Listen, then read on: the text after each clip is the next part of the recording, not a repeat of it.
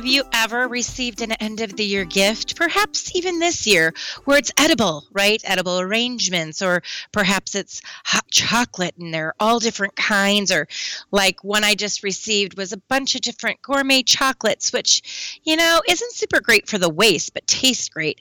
However, sometimes food just gets to be a little bit too much. And so your vendors are sending you all sorts of things. So I want to talk about today just what are some memorable end of the year gifts that you could send out that keep you top of mind.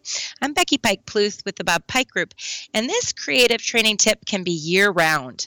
So timing is everything. That's why I say it could be year round. When I send out my holiday/Christmas cards for us, it's going to be in the month of December. But when I forget to send them out or I'm not quite ready, I send them out in February at Valentine's Day, and I do a Valentine's Day update. Or perhaps I've missed it all together, and by the time I get it out, it's Thanksgiving, and so now it becomes a Thanksgiving card. But here's what I've heard from my friends and family, that when they get it in February, no one else is sending them out, and they actually spend the time reading the letter or the card.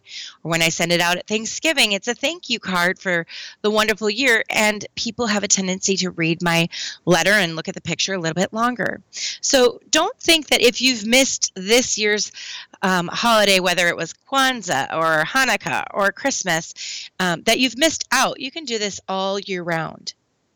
So what else could you send out? What is memorable? Think about this. As you're deciding what to send and when, the internet and social media is your friend.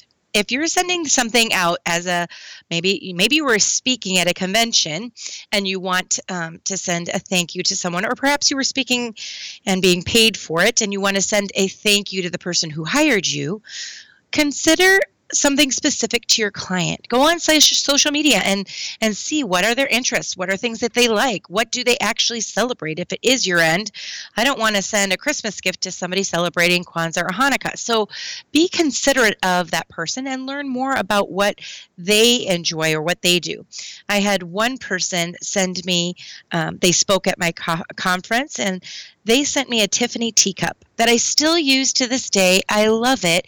It's in the Tiffany color, and it is super memorable. I think of that person every time I use that teacup. What about a pen that is in that Tiffany color, or a mug, or whatever it might be? Having it be something that represents uniqueness, and every time I drink from that teacup, I just feel special. What about giving something that lasts all year long? Maybe you give a day-by-day calendar with tips at their fingertips. So you have tips for every single day of the year. Or maybe it's a gadget of some sort. For instance, as trainers, we travel quite a bit. I send out these little bags that you can put all of your different electronics in. So your clicker, your all your cords, all of your little gadgets that you bring places. So it's big enough to have them all in one neoprene little, bag of some sort. Another one that I've done in the past, or I've seen done in the past, is at every convention, right? They give you a little notebook to write in, but consider why not sending a little notebook, but having a sticker on the front that's really funny or thoughtful, or something that they would want to grab every single time. So no matter when it is or where it is, consider memorable gifts all year round. I'm Becky Pike Pluth, and this is your Bob Pike Group Creative Training Tip for the week.